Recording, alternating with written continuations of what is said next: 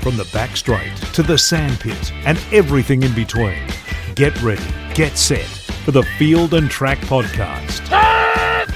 Former world indoor 800-metre champion Tamsyn and Manou and Olympic long jump finalist David Culbert. Hello everyone and welcome to episode 6 of the Field and Track Podcast, from the back straight to the sandpit and everything in between.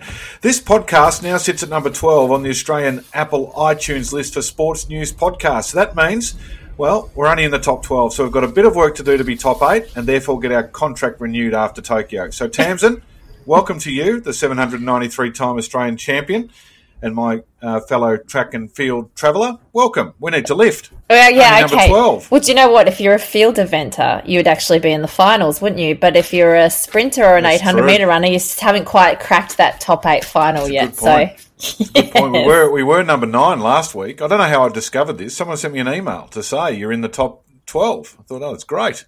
Oh, don't tell us that we were 9th. We slipped back. Okay, all right. I'll lift my game. It's my fault. I'm happy to take the blame. We've gone downhill. I think we spoke too much about Matt Denny's tight shorts. Okay, we'll try and stay away from that then with whoever we choose to profile for today's episode. We will. So, state championships, we'll talk about them. We'll talk about international news, of which there was a bit, including an Olympic qualifier for Liam Adams. We'll get to that. We'll talk Carona Virus, because of course we will. I want to talk about Jarian Lawson, the long jumper, who's beat his drug ban, which is interesting. And I want to find out who you had lunch with this week, because it must have been someone important. But let's start with the state championships. Queensland, New South Wales and Victoria, second week of the Victorian Championships. And let's start with Queensland, though, because there were some impressive performances up there. Oh, you know what? I had Victoria all ready to go, which is so typical of me. But no, Queensland. No, Queensland's good. I'm ready to Queensland. Wasn't that Queensland? Queensland was the best chance, wasn't it, in terms of all-round performances? Oh, it's pretty tough. New South Wales did some good things as well, I think, and the conditions in Victoria were pretty tough, to be honest, with the winds, but the wind was pretty strong everywhere. But in Queensland, they didn't turn the sprints around, whereas in New South Wales they did for those 100 metres. But for the sprints, there were still some really good performances in Queensland. I think Alex Hartman, he did the double, which was a bit of a shock in the 100. He took down Jake Doran. It was a close race, but He's such a good competitor, and I love the way that Alex is always out there competing to get himself into shape. I think that he does it the old school way, the way that I grew up seeing you guys all out there competing, and Alex has competed pretty well. The 200 was quite a stiff headwind for him, so 21.23 into a minus 2.9 to take that win, but he'd be happy with that double. Now, the women's sprint was an interesting one. Bree Masters won the 100 and Nang made her comeback, which I know you'll be happy to hear about, Dave. She got through it she got through it unscathed, which is good, but she finished with a 4th and a 12.1. Now, she was the national champion over the 100, so we know that she can run a lot faster than that, but I think it's a positive, don't you, that she's at least out there competing, which means that hopefully we'll see her competing at nationals. Yep, but the highlight was Jacinta Beecher, who ran a very swift 23.26 into a strong headwind, 1.6, but only ran the heat. Yeah, I'm so disappointed, and I know you know that I'm disappointed that she didn't take her spot in that final, because I was looking forward to seeing her and Riley Day go head-to-head again, and Bree Masters and Ellie Beer were in that final as well. Now, Riley won it in a 23.41, which would have been her second 200 for the day, and it was a minus 2.1, so it was a stronger headwind. And Riley had taken her scalp in New Zealand, so she won the last head-to-head that they were up against each other. And I think the way that Jacinta attacked that heat suggested that she was probably only going to run the heat that day. Now, we do know that she's had some injury problems, so maybe she decided that she was going to rest her body. But I do get disappointed when I don't see those head-to-heads eventuate, because you do look forward to them as an athletics fan. But it will eventuate at nationals, obviously. Yeah, I think you're a bit harsh on that one. I reckon 10 days before the Queensland Track Classic, or a week before, and then another week before the Nationals. There's a bit to come over the next 2.5 weeks. So, and you don't know what's going on with sometimes is the better option. Yeah, and other highlights were Josh Cowley in the long jump did 7.66, which is what Joseph Muller did as well. So It's interesting. I'm not sure who they gave the win to. I think maybe Joseph, but their top jump was 766. Both their second jumps were 763, and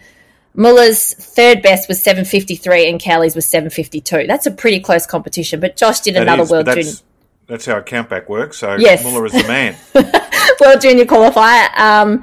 And I thought Leah Simpson in the 800 metres, she's a junior, ran a 2:07.51, which was a PB for her, was a great run as well. And Kai Robinson, under 20, 3K steeple and a PB 9:04. So he was good as well from that champs. Ali Beer's 52.91's worth a little mention. Yes. I'm so sorry. I have that written here. Ellie Beer's 52 was absolutely worth a mention. What a great run. And she's in absolutely brilliant shape. And I'm looking forward to that 400 at Nationals, and Alex Beck won the men's in 46.29. So, and Ellie B also got third in the 200 in 23.99, which is fantastic. Junior. And you've left out Corey, whose future's so bright he's got to wear shades. Anderson, that's a bit of a throwback to some people who are probably aren't old enough to remember. But anyway, Google Corey Hart and you'll know what I'm talking about. Corey Anderson, he broke the F38 world record in the javelin, the world champion, through 58.18, and a 1.9 metre personal best for him. So brilliant. Good effort. Absolutely. Field event, of course. Field event as well. I was hoping that you would mention that. So, and New South Wales, we go to New South Wales or Victoria next? Yes. Let's now go to New South Wales. New South Wales, we'll start with the sprints. Abby Tadeo did the double in the 100 hurdles and the 100 metre flat, which was great. Monique Quirk was worth a mention, coming third in that open in 11.86. And 15-year-old was fourth, Tori Lewis, in 11.91. So the future's looking quite bright in that women's sprint region. Nick Andrews, the hurdler, won the 100 metre flat over Zach Holsworth. He ran 10.40 and then he was second in the hurdles. Now, last year didn't disappoint over that men's 110 hurdle distance, and this year was no different. The three boys, Nicholas Hoff, Nicholas Andrews and Jacob McCrory, were all under the 14-second barrier, with Nick Hoff, winning in 13.67, which is a cracking run. He's in great shape. I'm expecting him to drop something very big as soon as we get some good conditions in those men's high hurdles. The women's 800. Keely Small took the win over Georgia Wassell, which was great seeing Georgia Wassell back out there competing. She was a great junior athlete, getting medal at World Juniors in, goodness, I'm going to guess here, I think it was 2014 in Eugene, and she got the bronze there. So she's back running and running quite well. There was a World Junior qualifier in the triple jump. Desley Owusu, have you seen much of her, Dave? She jumps 13.05. No, but coached by Andrew Murphy. And as we know, Murph's doing very good things with a whole range of athletes, including his own son, Connor. So 13.05 as a World Junior qualifier for Desley, so that's a great jump. Yep, and there was another World Junior qualifier in the javelin, Liana Davidson, so that was brilliant. And Hamish Peacock went up and through 76.55. Sarah Carley won the 400 hurdles. The men's 4 was won by Ian Halpin. The women's 4 was a great race. Ben Derry again winning in 52.47 over Beck Bennett, who's still having a fantastic season, 52.98. Can I tell you what I thought was impressive? Nick Andrews ran 10.40 to win the 100. Yeah. Josh Clark only ran the heat by the looks of things. Mm-hmm. Josh Ross also ran? Josh the Boss Ross, thank you, use his full name. Sorry. You changed that by default, so you actually have to say the boss after Josh. Did he really? So Nick, no, of course not. Seriously. Come on. Tell you what, if you say things like that, all it does is perpetuate the myth that middle distance runners aren't that sharp. The balance got me, okay. So, Nick Andrews, who ran behind the Huff Daddy in the hurdles, 10.40, like that's a serious run. 1.1. I don't reckon KVK ran sub 10.40 in the hurdle. I can't remember. I'm happy to be proven wrong, but I reckon KVK wasn't a 10.30 100-metre man at his best. Well, he did run quite fast, Carl van der Kuip. He was fast. Andrews, he probably ran faster than, he could probably run faster than his 100 PB, but 10.40 is a serious run. It is a very serious run. But, I mean, Nicholas Andrews has been in the 4x100 metres sprints team. Yep, no wonder. At majors. So, I mean, he's a fantastic sprinter, but that goes to show how good he actually is. And you could use him for that 4x100 metre squad, which is actually quite handy to have that to his bow too, because he obviously desperately wants to go to those Olympics. And if you watch him in that hurdles race against Nick Hoff Nick Hoff, who's doing, as we How was spoke his about start? a couple of weeks ago, talking about the way he's trying to do his 7 strides to the first and he looks a bit boundy. Nick Andrews is the complete opposite. He is so super quick out and gets to that first hurdle very, very fast. But Nick Hoff also has great speed. So, Nicholas Andrews over that 100 metres, what a great run. And to win that 100 and then come second at the hurdles, he's an athlete to watch. Very good. Let's go to Victoria, the second weekend, which wasn't at Lakeside because they're getting ready for a concert, which staggeringly isn't on until this weekend coming up. And even more so, Miley Cyrus has pulled the pin on it. So Yes. I do not understand for the life of me why it takes... we had a Queen concert and then Elton John within a day. Yeah, at no. Amy Park. Why does it take 2 weeks to set up for a rock concert? Can you just whack up a stage? Who knows? Katy Perry turned up within an hour after the women's cricket the other night and sang. Yeah, I don't know. Anyway, we're out at Glen Huntly, which Duncan McKinnon, which is your old training ground. Nice track, but was not my really old. suitable for a championship, I don't think. No, it's definitely not. I used to avoid that track. It's very windy, very, very windy. The wind comes off North Road and it's the tough conditions at that track. So the standout performances, the men's 200 into a minus 2.9. I know you like saying this winner's name. Drew Rodriguez Chico. 21.34 over Will Johns. So that was a pretty good run. Now, the 200 metres was won by Jessie Andrew in 24.81 for the females, but Maddie Coates did run that heat. She ran a 25 flat into a negative 2.1. She's had so many injury issues this year. She's been struggling to get out in the track and she didn't front up for that final. Morgan Mitchell pulled out of the 800 final. I think there's a few of these ladies really focusing on the Milers Club that's at Doncaster this Thursday night. It's going to be a cracking field, which is interesting to choose that over winning your state title, but I guess they're probably looking at trying to run a very fast race and they'll have pace in it. I think the race of the championship was the men's open 400 hurdles. It was an absolutely cracking race between Harvey Moran, who took the win in 51.66, and Luke Major, who ran 51.67. It was so close. They had to wait to hear who got the title, but it was just a brilliant race to watch, and I think those two lads are going to go to Nationals and do something special.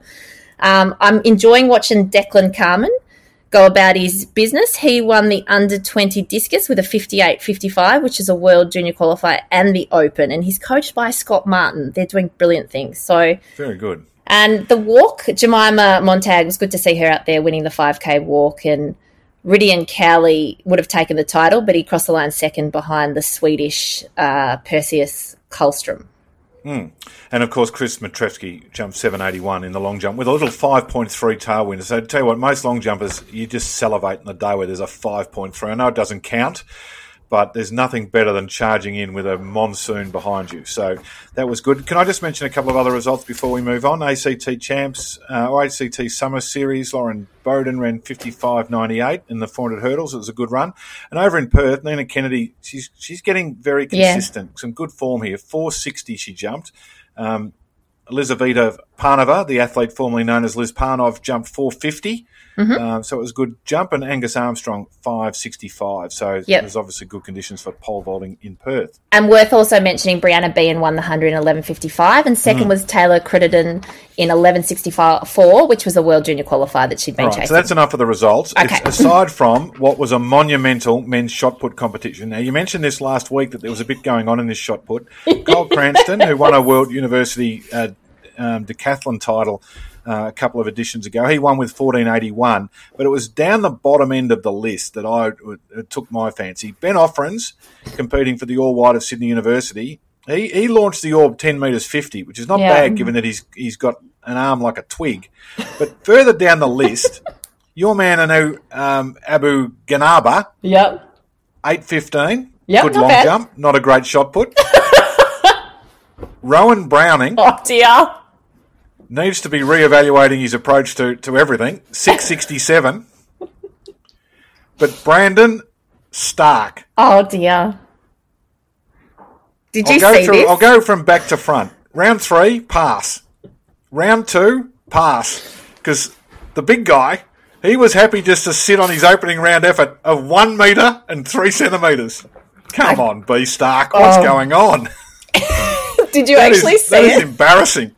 He put it on his Instagram post and it was one of the most... The throw? Yeah, it was one of the most amusing techniques I've ever seen in shot put. He must have almost broken his foot. he looked pretty happy with it, to be honest. It was pretty funny. Steve Solomon and Johnny Geekus had the sense not to turn up. Yeah. They didn't start. No. So 103 for B Starc. Possibly the worst performance in Australian track and field history. Thank God he can high jump, huh? Let's go to international news because there was a great performance at the Lake Biwa Marathon, which has been a happy hunting ground for Australians over the journey. Conditions were horrific, but Liam Adams, who's one of the most honest toilers going around in Australian athletics, managed to bang out an Olympic qualifying. Oh, he was brilliant, absolutely brilliant. And do you mind if this week I do my profile on him? Because... No, Tamsyn, tell us more, but let me just read out the result first. So he ran 2:10.48, which was the Olympic qualifying. Yep. So he goes past Brett Robinson's 2:10.55, who was the fastest. So now Liam is in the box seat there by, what is that, 7 seconds.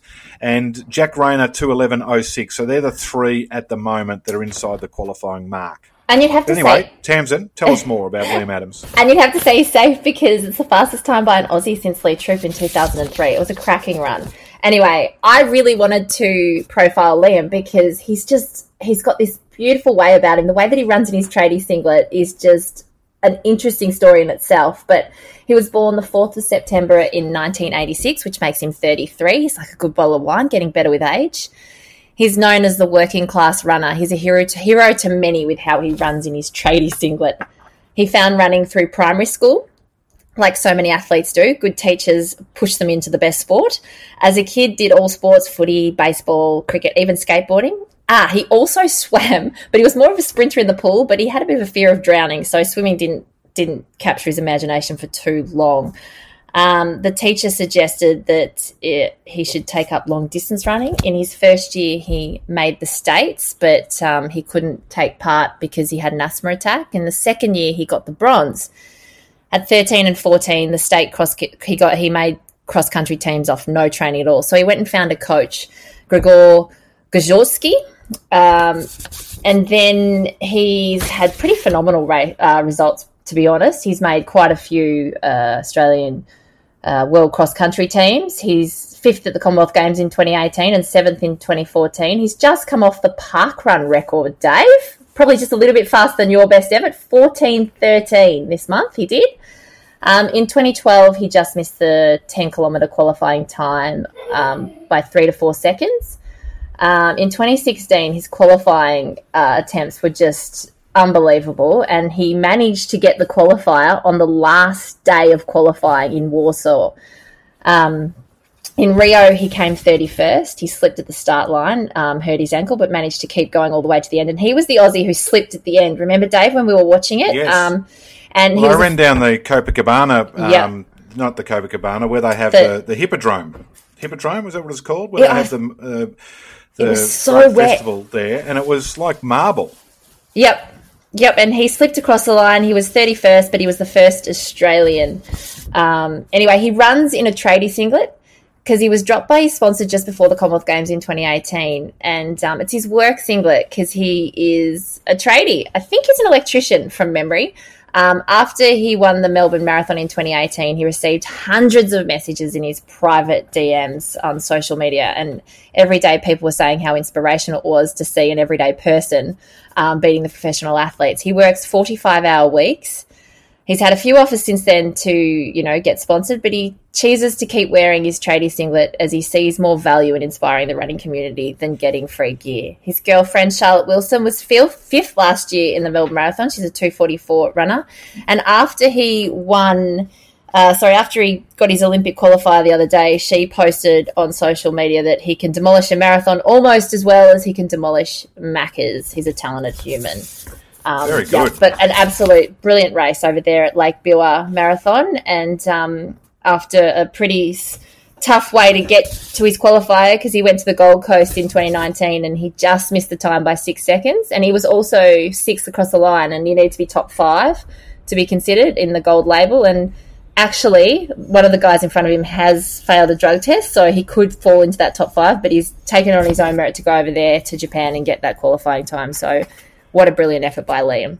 Very good. And so fingers crossed for Liam and the others that the games actually go ahead, because as we talk on this Tuesday night when we record the Field and Track podcast, the coronavirus is continuing to cut a swathe throughout the world. The Tokyo Olympic flame lighting is going to be held without spectators. It probably won't make much of a difference. There's not a huge crowd that turns up in Olympia for that anyway. All events in Italy of any sort have been suspended until April 3. There's the Indian Wells Masters tennis tournament, which is one of the majors outside the majors, has been cancelled. The World Half Marathon Championships that were to be held in the end of March, which we talked about last week, have been suspended until October. The issue here, Tamsyn, is that the new qualifying system in athletics is based on world ranking points. Yep. International athletes from Japan aren't able to compete in the Queensland Track Classic, even though they can go and sit in the stands. They're not allowed to compete. Please, can you explain that to me, Queensland government, who have forced that decision on Queensland athletics, which is good news for our athletes because they'll get the points because the Japanese won't be here, but it's terrible news for the Japanese athletes. Yeah. I'm sensing, Tamsyn, that there's going to have to be a change to the way the athletics competition is formulated for Tokyo. Yeah, do you know, the word on the street is that they're going to have to go back to having an actual standard that's a realistic standard to get the quota of the competitors at the Olympics, because if they don't and they just keep going on these point system, a lot of the world's best won't actually be able to get any points because there won't be any competitions out there for them to score the points off. So to make it as fair as you possibly can in the bizarre set of circumstances that athletes are presented with at the moment, is that you have to pretty much probably go back to having just that standard that needs to be achieved. Whether you go just the straight A standard and leave it at that, or if you bring in the B standard, I'm not sure. But it's just, even for athletes who are Northern Summer athletes, what events are going to be on, Dave, for them to try? There might not be any. So there's a big 50K walk that's coming up in Europe. I think it's in Poland. It's basically the one event that most of the European 50K walkers have targeted to get their qualifier. Yeah. It's been cancelled, and so some of the favourites for the Olympic 50K walk title are sitting on the sidelines without a qualifier at all. Oh, my goodness. And see, that's pretty tough, because to get a 50K walk course set out is tough in itself. And the athletes are preparing for certain events, and you have to peak. And, you can't just change the way that you're peaking that easily, especially in those sort of longer distance events where they would have done altitude training and really prepped for it. And then you can't just push it back too far that it's too close to the Olympics. So it is a real concern for the athletes, as now it's not just about if they go, it's whether they can actually get to the point where they can qualify. Yeah. Yeah. There'll be no diamond leagues in China. I'd be shocked if the one in Qatar is held. And so we might not have a diamond league until June. Yeah, I think it's just one of those things where they're just waiting and seeing how the next month go. But having been in Australia, it feels like it's getting closer and worse day by day. So schools are closing and everything. It is staggering. Hey, can I just talk briefly about if we do get to the games, who will our female athletes will be lining up against? Because the AOC boss, Matt Carroll, has called for transgender athlete rules to be addressed. At the moment, it still remains a possibility that athletes who don't necessarily meet the stringent guidelines, it's a little bit different in athletics, but certainly in a lot of sports, we're seeing in weightlifting with the New Zealander Laurel Hubbard, who didn't qualify at the recent qualifying event that they had, but used to compete as Gavin, the 42-year-old, in fact. I know you've been a bit outspoken on this, Tamsyn, over the journey, but it would appear that there's still a chance that female athletes are not going to have a level playing field when they get to Japan. No, look, I have real concern around this, just because I don't feel like every male advantage disappears when the testosterone drops, which is basically what the guidelines set out in 2015, targets dropping that testosterone for under 10 nanomoles per litre for at least 12 months. I mean, you're still going to have a bigger bone structure, greater lung capacity, a larger heart size. There's so much that needs to be done in the research on this area before I think we can proceed with any guidelines. And the way that they've got it at the moment, still just relying on the 2015 guidelines, I think it's just look, I feel like it's a sensitive topic, but more needs to be said. And I'm really concerned that if some of us don't make a stand and have this conversation in a respectful manner, I'm concerned about what will happen to that female category moving forward, which is there for a reason. The AOC CEO, Matt Carroll, came out and he feels like he actually said, which I thought was good, that transgender guidelines must be addressed. And I think that's a step in the right direction. But there's just too much doubt around what advantages are in place. And at the end of the day, there is a female category for a reason, and we need to make sure that whatever the guidelines are set at, that category is protected. Mm-hmm. Couldn't agree more. Hey, the Court of Arbitration for Sport this week annulled the 4-year ban on Jarian Lawson. Mm-hmm. Nitro fans will remember he came to jump. He was in that sensational long jump final in Rio where he won the silver medal. And he tested positive to the anabolic steroid epitrenbolone. Yep. I think that's how you say it. Epitrenbolone. In June, and he blamed contaminated beef. And, of course, everyone said, yeah, probably. Just like Alberto Contador, yeah, sure. And he won his appeal. So his appeal has been the Athletics Integrity Unit sort of banned him for 4 years, and he appealed to the Court of Arbitration for Sport, and he won. Yeah. Well, RJ Wilson, the 800 runner, got off on something similar. And I started to research a little bit of this, and I found that in the US, the substance that he tested positive to is actually frequently used to promote growth of beef cattle. Now, wouldn't that scare you from out of eating beef over there in America? I mean, if that's the case, that a clean athlete is going to test positive because of the meat that they ate at a Japanese restaurant the night before they're tested, that's a real concern, Dave. Well, it happens a lot in China. In fact, our own Michael Rogers, the cyclist, was at the Tour of Beijing. I was there and worked on it, and we strongly encouraged athletes not to eat meat, either in the event hotel or outside. He chose to, tested positive to clenbuterol, I think it was, from and got off on that basis, that in some countries, Mexico being one, China being another, contaminated beef. Well, and if that is the case and there is a loophole that this is actually occurring to clean athletes and they're getting banned, because Jarian Lawson missed all of last year because of this, and they've come out and it's a unanimous decision that he was innocent. His agent, Paul Doyle, has said that more details will be released next week against what has actually happened. But it really concerns me that if clean athletes are getting done by this contaminated beef, I don't know, there needs to be a test that somehow works out. Like they must have got him off because of the amount, maybe the trace that was in his body. But let's just hope that it doesn't then create another loophole that guilty athletes start trying to use that as a clause to get out. Well, there's been, Dennis Mitchell. His elevated testosterone came from drinking beer and having a lot of, I don't want to talk about what Dennis Mitchell said. Bit of horizontal, the tango fandango. No one believed you, Dennis. No one. No, I don't. I think it's a completely different case to Jarian that he put forward. Anyway, who did you have lunch with this week, Tams? It must have been someone, given that the hot streak you've been on. No, look, the media frenzy scared me too much with coronavirus. I'm staying indoors. I'm staying away from people. Yep, just in case. Hey, can I discuss another thing with you? It's been a controversy-laden topic list this week's Field and Track podcast. International Women's Day is an absolute ripper. I was fortunate enough to be at a lunch in Melbourne where Billie Jean King spoke about the efforts with her and 8 other colleagues to progress women's professional tennis and amazing turn it into a professional sport that we now see equal prize money and $4 million of Sophia Kenin for winning the Australian Open. Incredible story that she's got. Women's sport's only just been invented, according to many media outlets. And every time I go to the MCG and I walk past the Betty Cuthbert or Shirley Strickland statue, it reminds me of how undervalued and easily forgotten our track and field and swimmers, pioneers, were. In 1956, the MCG was full for people predominantly. Yes, there were men's athletics on as well, but the predominant crowd there on those days was to watch our female stars: Betty Cuthbert, Shirley Strickland, Marjorie Jackson, etc.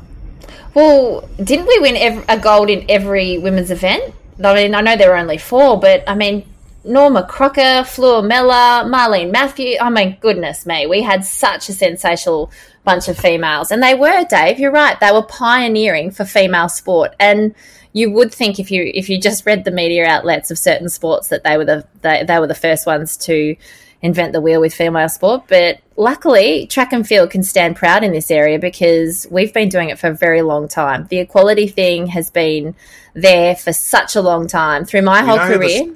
You know who the star of the 1938 Empire Games was in Sydney? Decima Norman, 1938. Yep.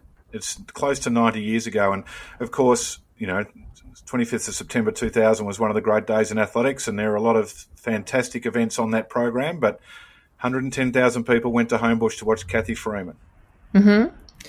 And the Commonwealth Games at the MCG, which is the moment that stuck in most people's mind? Karen McCann. Karen McCann. So anyway, it's a hobby horse of mine that I think that we don't do enough collectively to promote our female track and field pioneers, and we allow the media to run with a program that suggests that women's sport was invented last year, and in some sports, that's not the case. Anyway, Manou's moment of the week, and I haven't got my my bell. I didn't get it ready. Anyway, ding, ding, ding, ding, ding. Well, I'm going back to Liam Adams because his Olympic qualifier and the way that he went about that Lake Biwa marathon, he has to get my moment of the week. He had a 12-and-a-half-hour flight turn into a 33-hour flight. He had 38 hours to get over the flight. The conditions for the race day were just horrendous. The race was delayed. He was held out in the rain for 10 minutes. In the end, he did the first 2 kilometres with a poncho on, but then he felt that it was starting to turn into a bit of a parachute and holding him back, so he took the poncho off.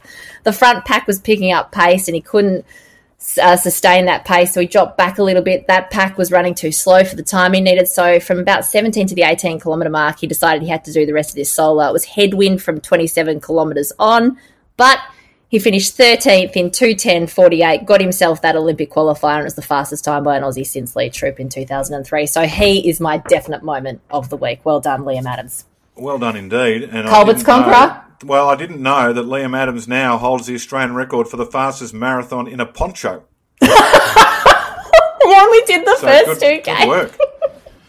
Culbert's conqueror. It's not field and track related, but the Women's T20 World Cup team, consider what they went through to win the tournament. They lost the opening match against India, which they were expected to win, so it turned the tournament into sudden death.